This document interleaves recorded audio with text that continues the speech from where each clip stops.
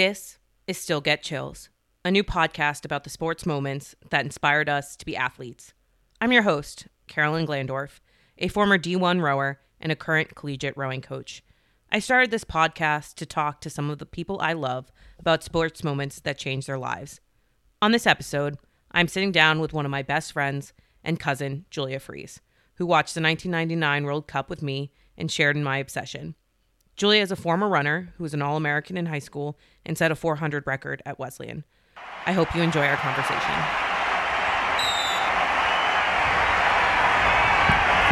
Go!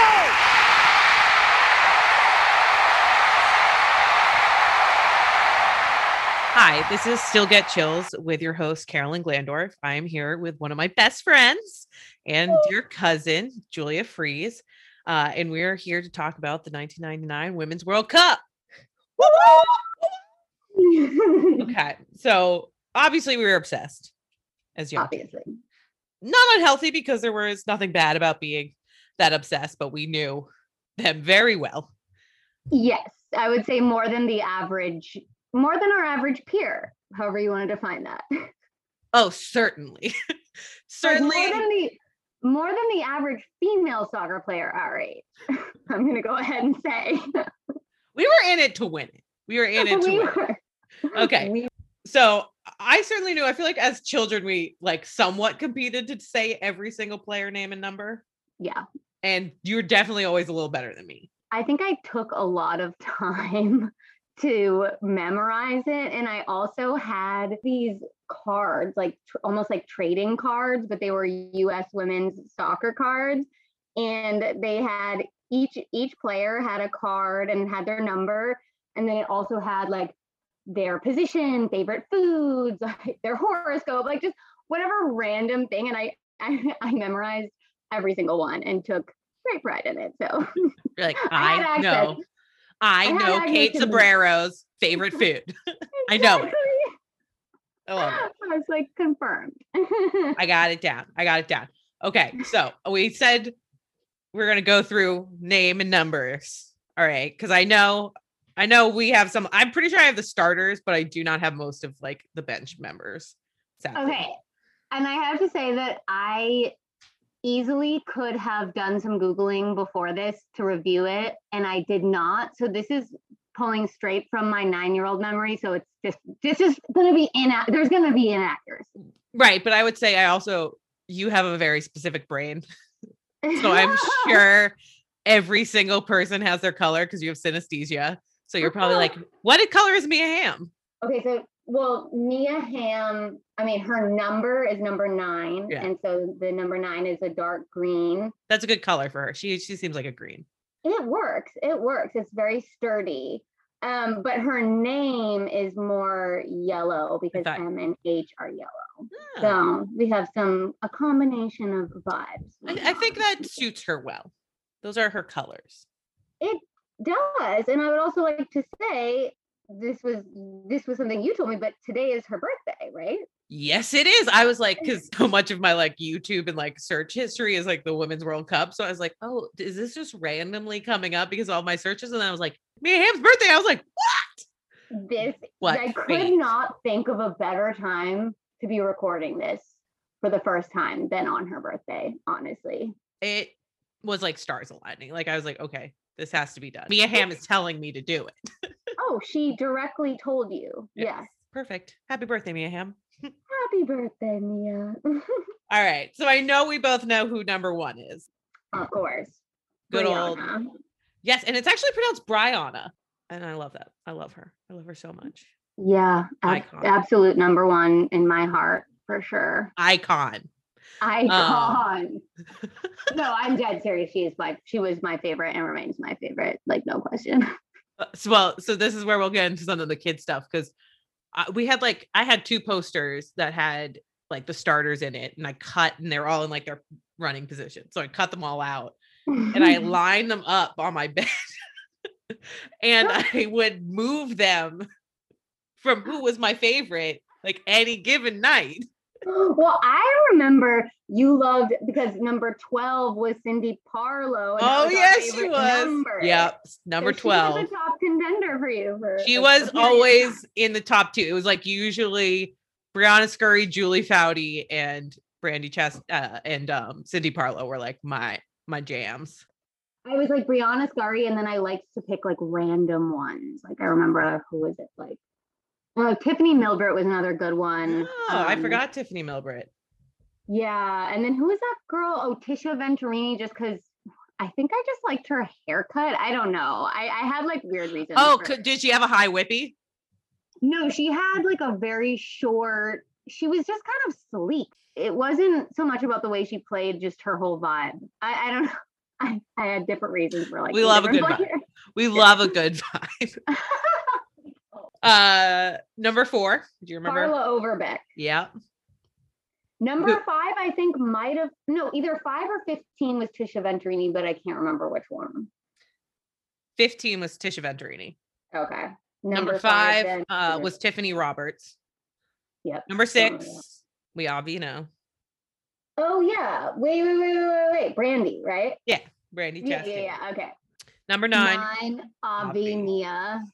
Number 10. Oh, shoot. Like the. Oh, is it Michelle Akers? Yeah. Yeah. Great lady. Number 11. Remarkable woman. I mean, this is my main chick. Julie Foudy. Her main chick. Oh, duh. Okay. And because I always remember why her number was that, because she said when she was picking numbers, she didn't get number 1 and she always wanted to be number 1. And so she decided that 11 was 2 1. So she's like, I'll be 1 twice. I like it.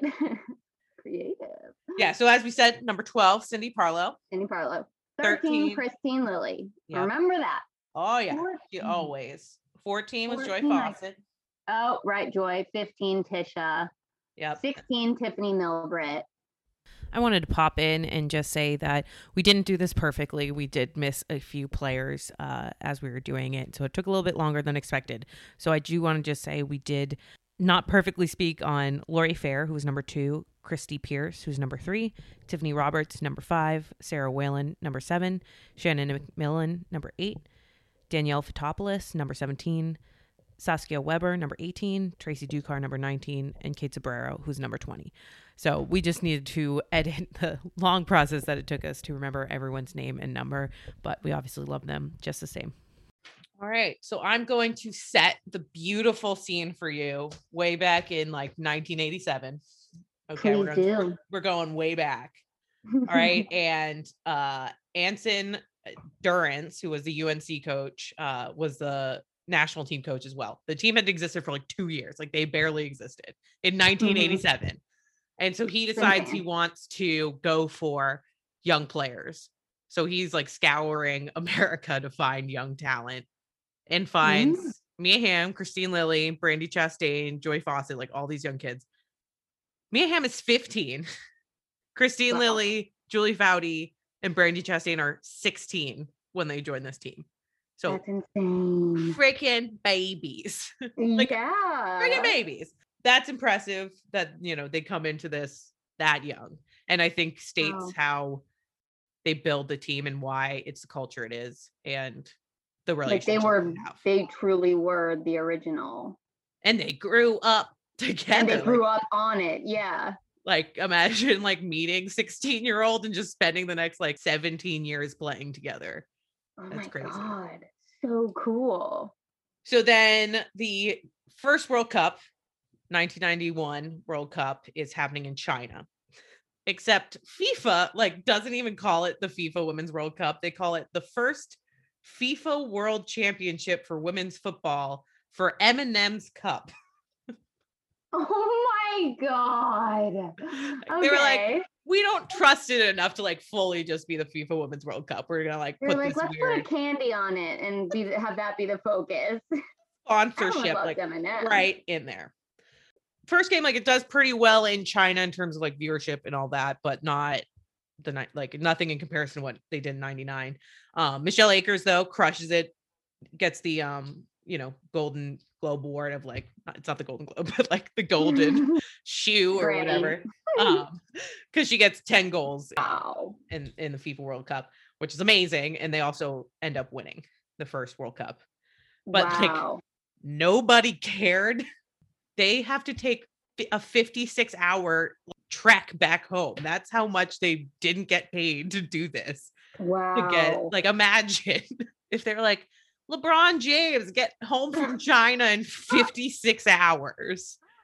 Like, no. Were they on a boat? Like, how does that even work? I think they took like 18 flight jumps. Like, it was just like, oh, we're just gonna slowly. We're just gonna do a complete world tour. We're gonna go the wrong way. Yeah, we're going through Antarctica and then around. Yeah, deal with it. Deal with it.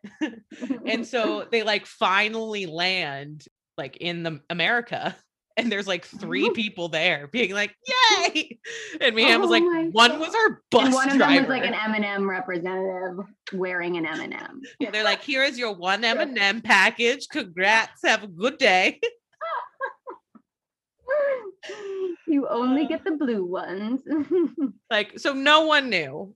And even like the sponsor of the event, so probably M&M, had to put in the newspaper that they won. Like, the news didn't cover it.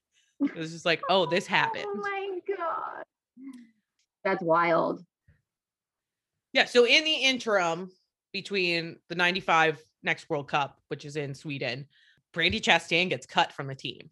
Like, the coach doesn't think she's fit enough. He doesn't think she cares enough. Just wait, honey. Oh yeah. So, you just wait. Like, I'm gonna prove you wrong. Oh yeah. So she actually goes to Japan and plays in Japan. And Whoa. everyone was like, you're never gonna come back, like, and be anything. And she was like, bitch, watch. That I did not know. That's really cool. Yeah. Well, and you're just like, what? Like, Brandi Chastain, you're such an icon, and you weren't there. Yeah, pretty inspiring story there. Oh, and I forgot to mention, in the first World Cup, they didn't even play a full 90 minutes of soccer. They played 80 minutes. Why? Because they're like, women, you know, your uterus might. Oh, that extra 10 minutes. Their uterus couldn't handle the extra 10 minutes. It's gonna fall out.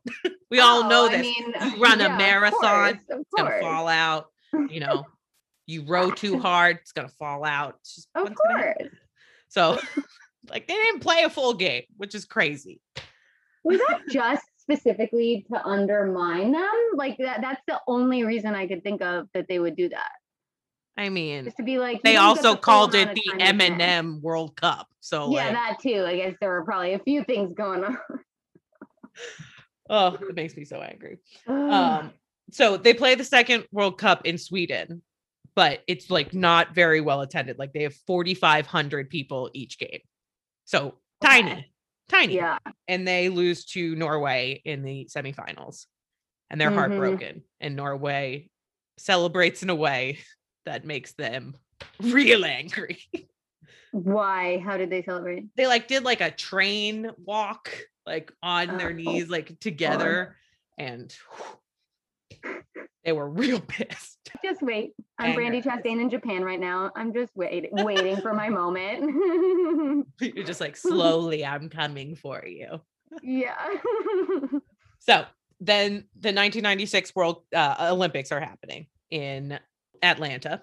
This is the first Olympics with soccer, female soccer in it. Wow. Which was like 1996, really? Yeah. To wait this long. Prior to this, right after the 95 World Cup, Julia Frieze calls Billie Jean King. Is like, we're not making any money. We need help. And Billie Jean King's like, the only thing you can do is strike. So they decide that they're going to not play the Olympics if they don't get in any way some equality in pay. Obviously, it's not equal in any way, shape, or form, but they went on strike. So guess how much they had been making? Oh my God. I don't even know where to begin with that. They made $1,000 a month. Oh my God. So they made $12,000 a year. Were they expected to be like full-time players, like practicing every day? And I mean, I think some of them had extra jobs, but like to be a professional athlete, right? Like, you can't function on that. So one of the reasons they striked was they would only get a bonus if they won gold. So I don't know how much their salary changed, but they managed to get, if they won gold, they get $20,000, and they'd also get some money for getting silver. In the 9 for 9 ESPN 30 for 30 that they do about Title IX, they sitting around there just like, remember when our per diem went from $10 to $20, and then remember that day when it went from $20 to $30, and you're just like, here are, the icons for us that are just like, remember? Yeah, that's when they threw us pennies. That's absolutely wild. And being younger, like being 9 years old, as I'm sure I was like probably hearing about it and reading about it, but didn't understand like the full extent of it. Like that's wild. Yeah, and I mean, I don't think it was very well published how like not paid they were. Yeah, they were like all over the media. Maybe I'm skipping forward in time, but they were like all over the media, yet not being paid. We will learn. So we will continue. Sorry. So they strike. So they have to bring in like the B and the C team. So 11 of them strike, kind of like the core chunk. So in the B and the C team, guess who is a part of that B and a C team? Brandy. Yeah. So Brandy, she's back. Gets to get pulled in because they're striking, and the coach is like, hey, she's looking great. So she makes it on the 96 Olympic team. And they go on to win. NBC doesn't show it. They won't show at all? They didn't show it live. They showed clips of it. Are you kidding me? No, in 1996, they did not show the first World Soccer game. So it was just like whoever attends sees it, and that's it. We'll just write basically. About it tomorrow. So they, oh my god, they played men's gymnastics, and I don't even think it was their competition. I think it was like the exhibition that they just show off. No, like they have like something like figure skating and gymnastics have like show off moves that like aren't really like allowed in competition. Oh my god, that is so infuriating. Yes. So that is where they were, and didn't get any television for it, basically. And they're just like, great. Thankfully, like the stadium was sold out in Atlanta. It was like 76,000 fans watched the game. And so that was very pivotal for what happens in 1999. And it's also pivotal because people see Mia Hamm, and Mia Hamm, scored in the Olympics, is a beautiful woman, and, is considered the greatest female soccer player at that time because she was the leading scorer in the entire world. They were all beautiful, by the way. Oh, they were stunning. And we will certainly talk about how that played into the success of what they're able to do. But also, Mia Hamm had 34 more goals than Pele at the end of her career. Like, that's how freaking talented she is. That's insane. And when you think about like there not being any support or anything, and she's just that good. Yeah. And amazing. So she starts doing all the commercials, and I did send you a few of them. I thought that Nike commercial was spectacular. It was really good. I was curious if I was just really unexpected. It was unexpected to me that they were so straightforward about it not being shown. So in this Nike commercial, they're just talking about the greatest football player in the country has never been shown on national television. And they're slowly panning out and talking about all the things that the U.S. has not seen this football player do. And then they show that it's Mia Hamm. And it is a really impressive moment from the start. Yeah. Because I was like, in 1997, that is an impressively modern commercial. That's bold. Yeah. I was like, 1997 Nike. Wow. They were on it. Yeah. I was very impressed with that commercial. So we'll go into our 1999 Women's World Cup planning. Basically, FIFA. So the US had the Men's World Cup in 1994, and it did pretty well in terms of attendance and ratings. So they gave the 1999 Women's World Cup, but FIFA was like, we'll just play it in small arenas. So like they first pitched like, we'll do 4,500, 5,000 people stadiums. And they're like, nah. Like the US was like, no, that's not going to happen. So then they were like, we'll do an East Coast, like middle kind of like a Fenway. I mean, they wouldn't play in Fenway, but like that kind of size stadium, like middle grade stadiums. And is it that hard to find big stadiums? Like, I don't get it. They just didn't think that they would fill a really big they stadium. were like, we don't want you to be insulted when it's empty. Like they were just like, we don't think they didn't think they could sell it out. And so thankfully, like the Olympics happen and they sell out in Atlanta and they're like, well, we can fill a stadium. There's this whole grassroots campaign that they build around the team and planning for it, because the event costs like $30 million, which is a tenth of what it cost in 1994 to put up the Men's World Cup. And of course, their sponsors do not put any marketing campaign forward. Like they don't put much money in promoting this event. Okay. Any way that they did for the Men's World Cup.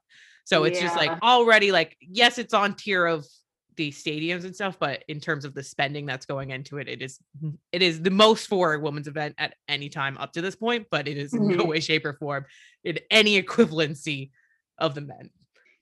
It's so like they're expecting them to fill seats, but then they're not helping them fill the seats. One of the people who was managing, her name was Marla Messig, and she came up with the whole grassroots campaign. And I certainly think this is how we found out about the team and understood the team, because they basically put up clinics, they put up camps, and so many of the players went around the country to the clinics and the camps and just promoted soccer. And their main goal was obviously to sell tickets, but also to promote longevity in female athletics. And this is what changed everything. Yes, 100%. So whoever that person is, thank you. You changed my life. You changed Carolyn's life and a trillion other people. Yeah. I met Christine Lilly certainly at Parkway Youth Soccer. Yeah, and I met her 2 different times. One at my middle school, like a random athletics event, and then another time at like, what was it? Like the Breakers, like the Breakers, because they were also on local teams, right? Like the teams hadn't started, so that was post 1999. The league started in 2000. Gotcha. I met so many of them at many events because Rosa was like, we got things to do in the summer. Let's go meet all of the women. We got to go. I have a calendar. We got things to do. Like there was a Nike soccer event at the big store. And I'm not sure if it was before or after. It was probably after, because there were so many people there, like a crowd that you're just like, it had to have happened ever because there were so many people. But I think so, because I actually vaguely remember you telling me about it. And I think I was at this time like scared of big crowds. So I didn't go. You're just like, I love you, but I can't. I love you, but I'm scared.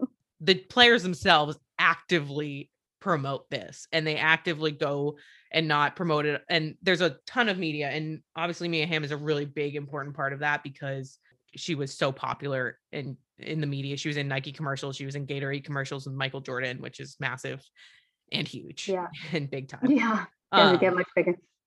Some of the players would say like, no autograph would go inside. They wanted to spend every moment they could with every single fan so that we felt connected, which obviously worked. We did. Because here we are. Still talking 21 years later, talking about how influential it was to be in their presence.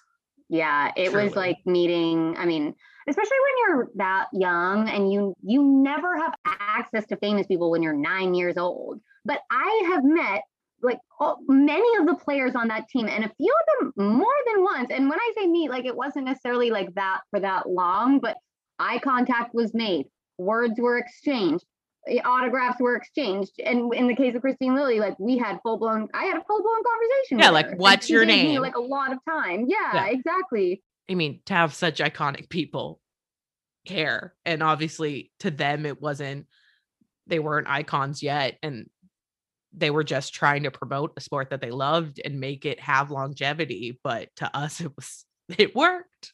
They were like Amazon queens. I mean, they were just so talented. Oh, so amazing. So obviously all of this works.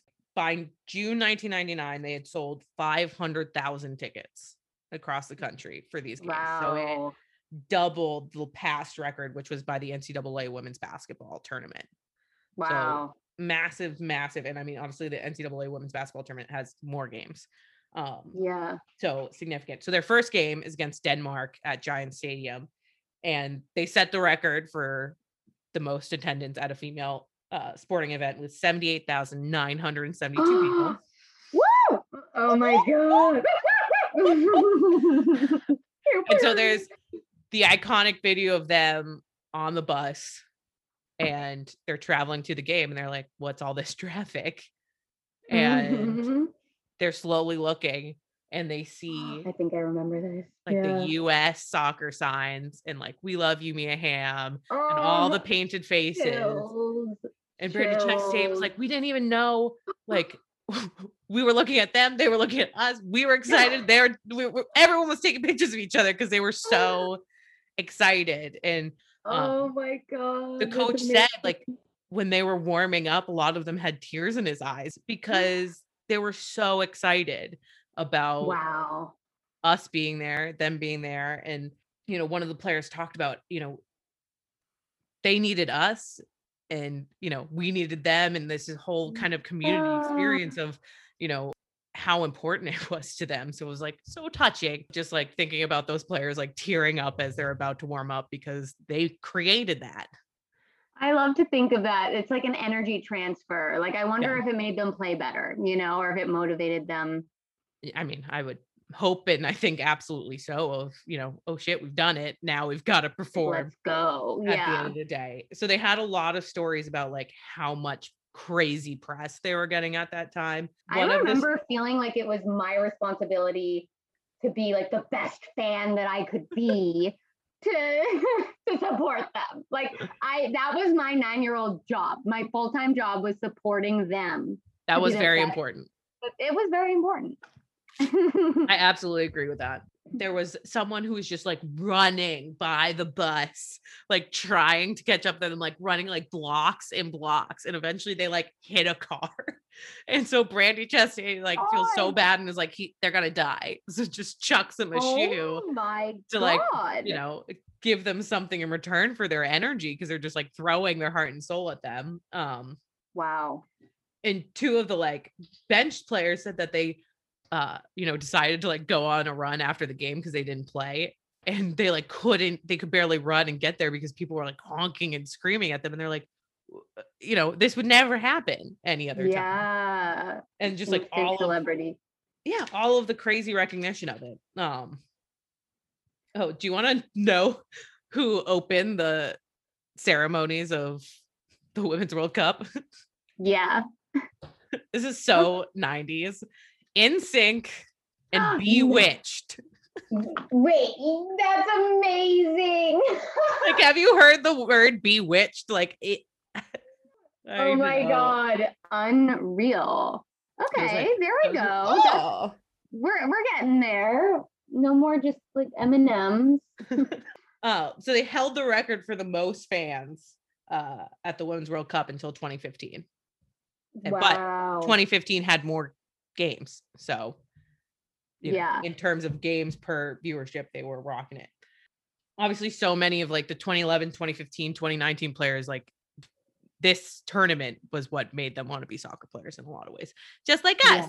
Except they pan out. And you know what? We still have time. We're gonna get there. I feel that way. So one of the games, obviously, we were at the Korea game, because that was at Foxborough, where they won 3-0. Yeah. Which obviously you came in your beautifully made shirt. Oh yeah. Can I tell everyone what I did? I made a shirt, well, with a soccer ball on it that I drew that was wildly inaccurate, but it was a soccer ball. And, I think I remember it, like the proportions were just like, the proportions were just wrong. You should have used a ruler. Yeah, I should have used a ruler. And then I very specifically brought a black permanent marker because I wanted all of them to sign my shirt in black so that it was all consistent with my soccer ball. And I remember I actually made them after the game. We like crowded to try to get their signatures. I made them, and we're talking like big players. I made them who were like quickly signing hundreds of stuff. I made them use my marker. So and you're like, I'd rather you not sign if you're gonna use. Yeah, I was like, don't ruin the aesthetic of the shirt. Don't ruin the aesthetic. I have a vision. And they all did, except one of them, and it actually might have been Christine Lilly, like wasn't looking when she signed it, so she signed it in blue, and all of them in black at that point, and then I had a blue marker, and then I was like, okay, I guess I'm an idiot. You guys can all just sign it in whatever color you want. They obviously do really well in all of their games, except when they're in the quarterfinal against Germany. They start off the game with a own goal by Brandi Chastain. Oh, I remember that. Yeah, that was really unfortunate. Yeah, so like it was no good. And I think it was Carla Overbeck, who's also on defense, like came up to her and was like, we've got this. Like, you've got to do your job. And Brandi was like, I'm so happy that she said that because I needed it. And Carla was like, inside, I was so mad. Yeah, for context, it was because she was passing the ball to Brianna, and Brianna was kind of going the wrong way. It wasn't it wasn't a successful pass, and it ended up going in the goal. Yeah. So I remember being like, ah, yeah. So they get down, and then they start evening it up, and they manage to even it up like really close in time. And then Brandi Chastain comes in and scores that goal to make it to that semifinal. redemption, like her relief. Because imagine if they went out in the quarterfinal. So 100%. Yeah. It's like that would have been horrendous. Tough. Yeah, so they play Brazil and they win 2-0, and it is like a stunning game by Brianna Scurry. Like, she plays what she considers like one of her best games of all time. But just like save. Yeah, I was probably just passed out from excitement. I was probably blacked out. Absolutely. I mean, we were a lot of energy. Yeah. we were a there. Lot. We will probably end up going to our big moment. We'll go into the game, and we'll save that for the next episode. I want to find, I might have had a quote. Oh, I mean, I think it was crazy learning about just how little money they were making. Yeah, I mean, I almost direct a movie about this if one isn't in the works. Like, they're doing The Girls of Summer by Netflix. They're doing a whole series on it. Oh yeah. Okay. Yeah. Okay. Good. And I will say, so this is where for the next episode you should watch 9 for 9. It's like an hour where Julie Foudy like always had a camera on her, so there's just like a lot of inside video of them at the World Cup, and it's just so joyful. Like, it's such, and I think one of the really big takeaways from this team was just like how happy they were to be there. And I'll use this quote by Mia Hamm, who said, "We're just a bunch of girls who love to play. To be honest with you, we enjoy the experience just as much as the fans watching." And I think you saw that when we went out and played. I was like, oh, we did. And we did. We love you, Mia. Love you so much. But I think you felt that good energy. I think everyone did. They clearly had such a bond. Yeah. And I just, that's what I'm worried about, like, with having someone make this and try to put Hollywood stars in it. It's just like, I don't think a lot of women understand the confidence of being a top athlete, like what that ingrains in your body. It would be hard to recreate that unless you were like truly an athlete. Yeah. Well, like, it's like you look at how they just like walk and like hold themselves. Like, they're not cocky 100%. Women. They're very strong and confident. Yeah. Like, there was no doubt. So like, especially when there was doubt about Brandi Chastain like ripping her shirt off, it was just like, it didn't hit, like, there was nothing personal to it. She's just like, I'm an athlete. Yeah. I take my shirt off all the time because I'm hot. Yeah. Like, I remember I always just wanted strong thighs because they all had strong thighs. And I was like, and I just, that whole body type to me just represented strength and power and confidence. And it made me want to work harder so that I could be strong and confident. It just, yeah, a complete embodiment. so I think those are always my worries of just like, can you get that joy and not try to milk the drama out of, thinking women always have to, fight each other and like, certainly they admit they have their fights and they have their moments on the field, but the respect they had for each other and the caring they had for each other, I think is evident. That's my only worry is if you take it into Hollywood, I think sometimes they want to like make twisted. it. Yeah. And I think the thing that, again, I love so much is just like, it was so much joy. And I just want joy. I need joy in Corona. I know. Okay? We need some joy. Yeah. So watch those clips because it's just like, it made me so happy. But I will say it was very easy to research this because obviously it was like going home basically. Yeah. I remember I did a deep dive on this over the summer just because I missed it. And it was that same feeling. It was like, this is a whole world and a whole part of myself that, yeah, I just wanted to kind of check back in on and also I was just curious about where everyone was now. I mean, I don't know. Mia Hamm's married to Nomar. Yep. Garcia Cindy Parlow is the U.S. soccer. Oh, yeah. President. Yeah. That big news. And then like Julie Foudy is doing a lot of announcing, and Brandy Chastain does a lot of announcing, right? Yeah, and Julie Foudy also did a lot of work during the Bush administrations to make sure Title IX wasn't watered down and to like protect women's sports. Like she does a lot. That's amazing. Yeah. She's kind of the Billie Jean King of team sports. Like a lot of like the US hockey team called her when they were trying to get a lot of their stuff through and trying to support them. Like she's very much at the forefront of pushing that forward. I love pushing that. all the equal pay. So she's a badass. Also, Julie, like if you watch some of the stuff, like especially the 9x9, Julie Foudy is like the funniest person. She would be my best friend. Really? And I would like her to be my best friend. Like Julie Foudy, if you're out there, please. If you're out there, call us. Please be my best friend. Yeah, and I guess I'll end with this because I watched some of their Hall of Fame induction speeches. Brianna Scurry's one is really great. And one of the things she talks about was she was watching the 1980 Olympics with Miracle on Ice, and she was watching and she turned to her parents. She was like, I'm going to be Olympian someday. Yeah. I'm going to be one of them someday. And her parents were like, yep, let's make it happen. And she made herself she did the math as a little like 8-year-old. And it was like, what Olympics? I want a movie about her. Yeah. I mean, like seriously, like she needs one. So she did the math and she was like, I could get to the 1996 Olympics. And she had a little sign and she made herself. I tried to do that same math when I was younger and didn't work out. So glad one of us. Some of us make it, some of us don't. That's how it goes. But now we're even more impressed. And so I think it was, again, another affirmation for this podcast of there are so many athletes out there that have that moment that they were like, that made me want to be an athlete. So I guess we'll leave it at that in preparation for the moment. Woo! The moment that, changed us, certainly. Yeah, it really did. And changed female athletics around the world. I think did. Females in media, I think there was a great change because of who they represented.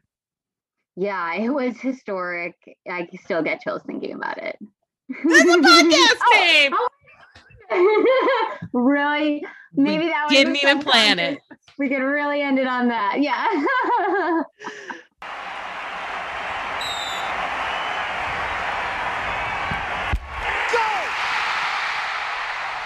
I hope you enjoyed our first episode.